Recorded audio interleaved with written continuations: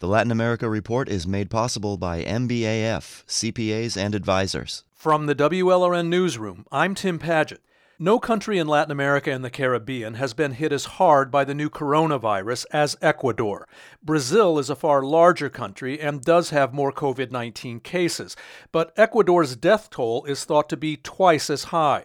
And no place in Ecuador has suffered as terribly as the port city of Guayaquil. Este pueblo recibió una bomba como Hiroshima en el corazón. Last week, Guayaquil Mayor Cynthia Viteri told Ecuador TV the pandemic has hit her city like a Hiroshima bomb. She and her husband also tested positive. They've both recovered, but she says 8,000 people may have died from COVID-19 there so far. Ayúdenme, nosotros también estamos recaídos. Images of corpses on Guayaquil's sidewalks have shocked the world. This woman was crying for help to bury her parents. Mis padres murieron ayer a las 10 de la mañana. Como yo tuve el COVID, entonces estoy Dr. Gregorio Ortiz feared he and his daughter Isabel might die too. Isabel is also a doctor. As the pandemic ravaged Guayaquil last month, she was infected while treating 20 coronavirus patients a day. Ortiz scrambled to treat her, then he got infected. So did some of his relatives. He says one of them almost died. Colegas médicos, muchos han fallecido, sí. En realidad. At the same time, I saw many of my colleagues did die of the virus, Ortiz told me. No one ever imagined we'd face an invisible monster like this. Ortiz and his family members are recovering. They're still in isolation. Ortiz says people are still getting infected in Guayaquil because too many are still out in the streets. Most can't afford to stay at home under quarantine orders and not go to work. And in Ecuador, they can't count on stimulus checks. We have to change people's attitudes about the pandemic restrictions, Ortiz said. If we don't, nothing else we do will make much difference.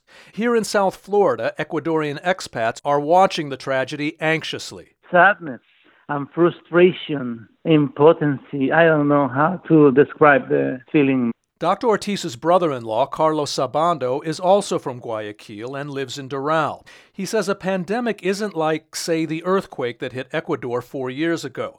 So Ecuadorian expats here at first didn't know how to help. Then Sabando says they realized they'd be most useful flooding social media in Guayaquil with the message to stay at home and do social distancing. This is one doctor's advice sent to a WhatsApp group with hundreds of people. He's telling them to forward the message to family and friends in every Guayaquil barrio. We are in close contact with the people. Instagram, Facebook, Twitter, all of it. And they are listening. Sabando says many Ecuadorian expats are also ramping up money transfers to family in Guayaquil so they feel less pressure to get out and work. And they're funding production in Guayaquil of protective masks and suits for healthcare workers.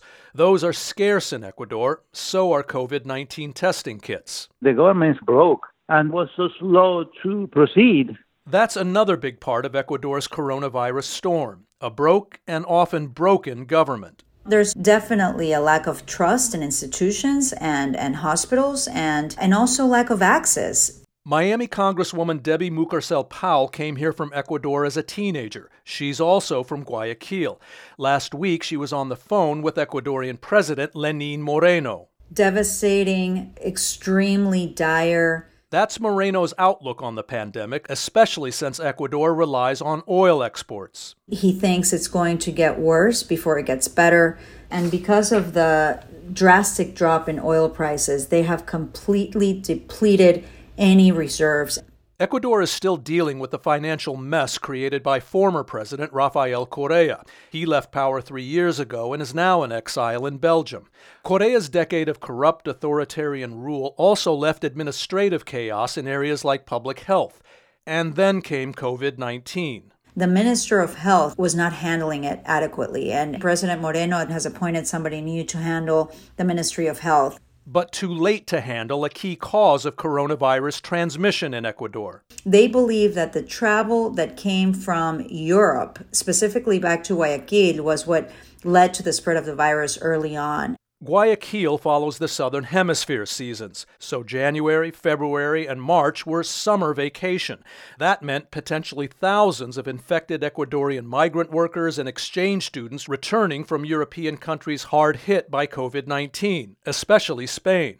Guayaquil Mayor Cynthia Viteri has since strengthened the city's stay-at-home restrictions, but she's been criticized for poorly communicating her policies and also for blocking charter flights into Guayaquil's airport.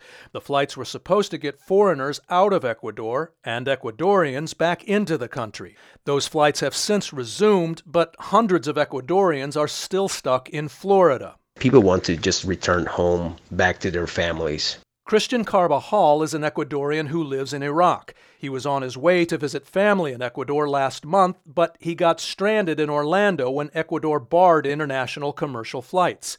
Some 2,000 other Ecuadorians were stuck in Florida, too. About half have been able to get on chartered flights home. The rest, like Carbajal, are in limbo here. He's able to stay with a relative, but most are paying to stay in hotels. They've created their own WhatsApp group to share information and commiserate. They have maxed out their credit cards, and they can even afford flights to return to Ecuador. Fortunately, there has been good Samaritans that have helped them out, but our government has not supported us. Ecuador's government insists it is working to get those Ecuadorians back home. Christian Ceballos was raised in Guayaquil and now lives in Kendall. He's a Miami-Dade County Community Council member, and he's leading efforts to help the stranded Ecuadorians find affordable flights. I didn't have a problem telling some authorities in Ecuador, you know what, this is crisis management and you guys haven't been able to do it. I see a lot of negligence and they have been very slow. Ceballos is a registered independent, and he says Florida and the U.S. need to recognize they're guilty of some of the same crisis mismanagement. He says Ecuador should be a warning to Americans. Here in the U.S., we stopped funding programs designed exactly to be prepared for this. Here in Florida, we're experts in seeing the hurricane coming. That's what we didn't do with this hurricane coming. Miami Congresswoman Debbie Mucarsel-Powell says the U.S., meanwhile, has to ratchet up its efforts to help Ecuador get through the pandemic. My family members in Ecuador are all safe. They did follow those guidelines of staying at home. But what happens in Latin America will ultimately impact the United States. And it's important for us to be present during this crisis. Last week, President Trump tweeted he does plan to increase aid like testing kits and hospital ventilators to Latin America. Ecuador was at the top of his list. I'm Tim Padgett in Miami. The Latin America Report is made possible by MBAF, CPAs and advisors.